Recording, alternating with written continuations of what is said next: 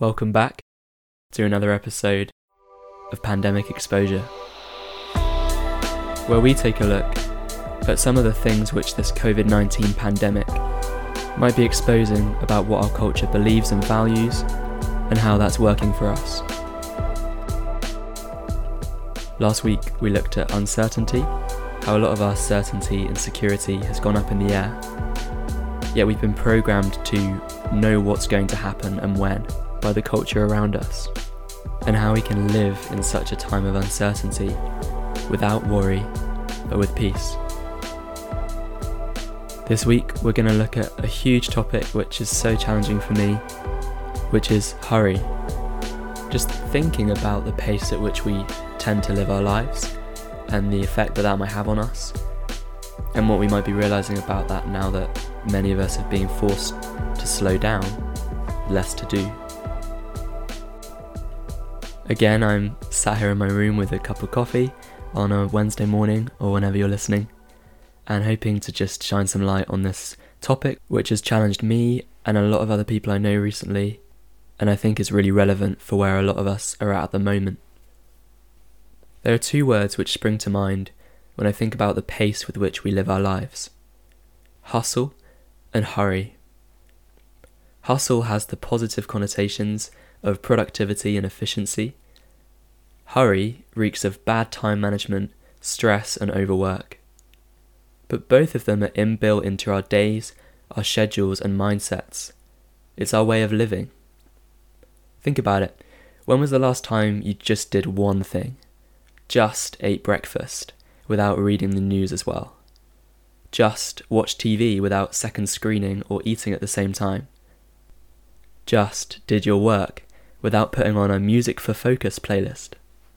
We've become pros at multitasking. We want to get more done in the same space of time. Then there's our obsession with super fast online delivery, our love for the microwave meal and fast food, and the popularity of instant coffee, which I do not fully understand. And finally, a shout out to those impatient drivers, fast eaters, and those of us who watch YouTube videos at 1.5 times speed. We love fast, quick, because we can't wait. We've got no time to lose. And yet these past few weeks may have looked a little different. Plans cancelled, more free time, and so less hurry. But what's this hurry doing to us anyway? Well, on a psychological level, there is the hurry sickness, defined as a behaviour pattern characterised by continual rushing and anxiousness, an overwhelming and continual sense of urgency. The anxiousness, I need to do this. The urgency, I need to do this now. The rushing, I need to do this quickly so I can do something else afterwards. On a biological level, our bodies have the functions of stress and anxiety as tools to help us out of dangerous or threatening situations, like running over to help a child or confronting a threat.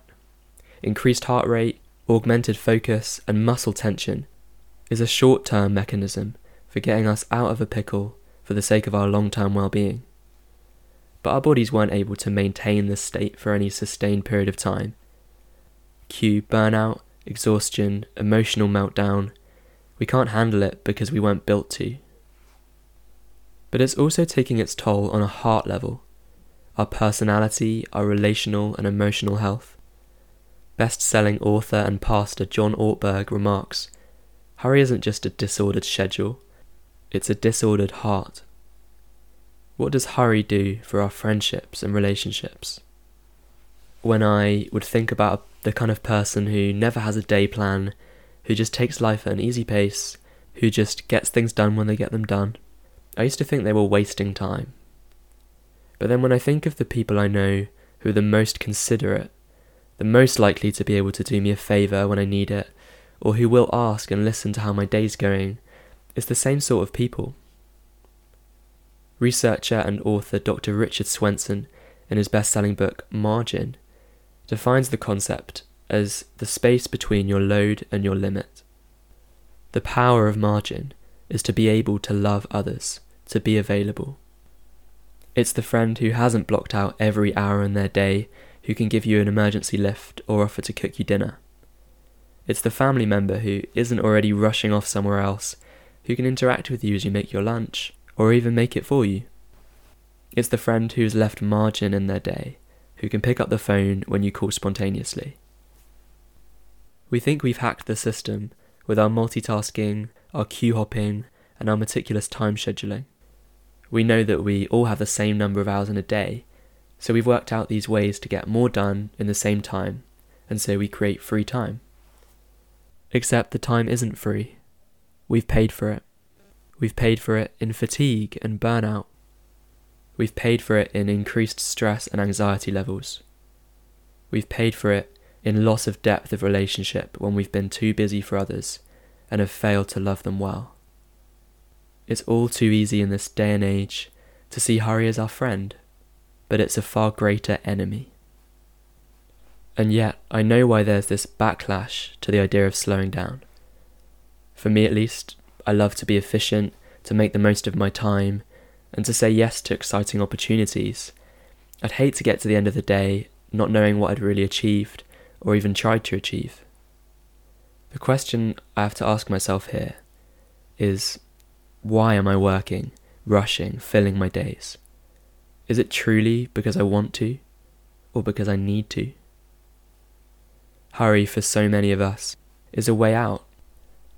It's easier not to have to deal with our own thoughts sometimes, to just stop and think about someone else. We don't have to ask ourselves, am I content? Am I loving my friends and family members? Or am I even worth loving?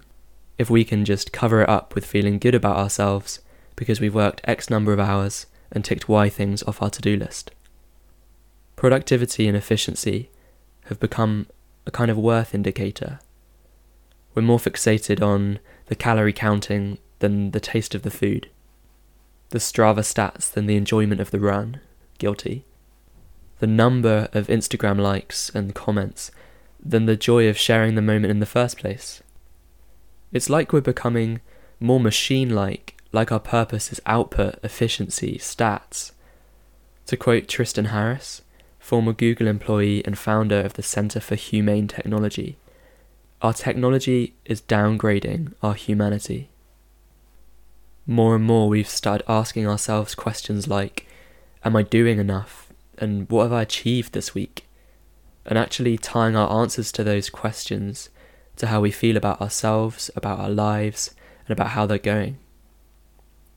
It's hard to sit alone with ourselves, confront our deepest unmet desires, and process them, to see who we really are at our core without all the hurry and hustle around us. But just because we don't acknowledge them doesn't mean that they go away. Unless we process, take the time to identify these things, we can't move past them. And most significantly, we can't look beyond ourselves to others in love. So, what do we do with our problem of hurry? Firstly, we need to slow down, plan less, and do each thing better, slower, and with more room for love. Try consciously choosing to take longer doing things, choosing a longer line at a checkout, or a slower lane on the roads. Try choosing to do one thing at a time. Say yes to simplicity. Make your default answer to new commitments no, and evaluate from there. Carve out some margin in your schedule for interruptions, for other people, and just for rest. Finally, get alone. Solitude is something that's actually about not doing something. Learning to just be, alone with your thoughts, and alone with God. We'd do well to look at the way of Jesus, by far the most loving person in human history, if historical documents are anything to go by. Jesus continually would choose to go and be alone at seemingly pivotal moments when you'd think he would want people around him, and to share in the gravity of that moment with others. Instead, well, after his baptism, when God speaks from the clouds and says to him, "You are my son whom I love, in you I am well pleased," he has this affirmation from God, and instead of kickstarting his ministry, he just goes into the desert alone for 40 days. Before being taken away to be crucified, he withdraws to spend time alone in prayer to God. the Gospel writer Mark writes this about Jesus. Rising very early in the morning, whilst it was still dark, he departed and went out to a desolate place, and there he prayed. All this time alone, and for what benefit? Well, Jesus always seems to have time for people who need him. When a religious leader, Jairus, whose daughter is dying, begs him to come, he agrees to go and see the girl and heals her. When some friends who bring a man who cannot walk to Jesus, lowering him through the roof whilst he's in the middle of teaching, he pauses his teaching and tells the man to get up and walk, and he does.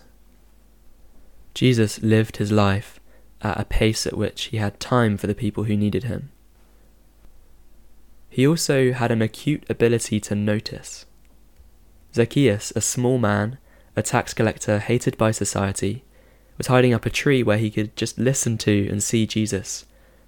Jesus notices him, arranges to meet up with him, and his life is then changed forever. A woman who had been bleeding for many years, was a societal outcast, tries to just touch Jesus in a crowd of people. Jesus notices her, feels her touch him, and sends her on her way in love, since she's been healed by the touching of his cloak. Jesus lived life at a pace at which he could notice the people who needed him.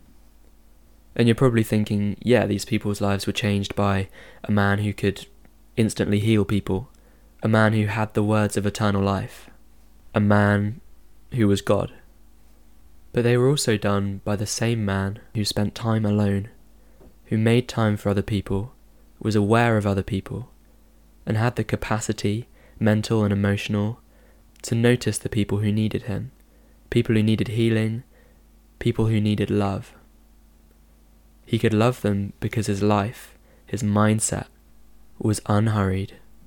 He could be attentive to the thing in front of him. Jesus was a person of love. In fact, he was love in the flesh, since God is love, and Jesus was the incarnation of God on earth. And he made us in his image, and wants to make us increasingly like him, if we will slow down and allow him. Is my life about maximizing productivity and efficiency? Am I behaving like a machine, crunching task after task after task, focusing on output? Or is my life about embracing the full extent of my humanity, who God created me to be, a human being capable of love? I wonder if engaging in some of these practices of slowing might help us to become less people of hurry and more people of love, the way Jesus was and made us to be. Thanks for listening this week. Hopefully that was a helpful look at what this culture of hurry is doing to us and how we can resist that. If you know me well, you'll know that I am far from living the unhurried life.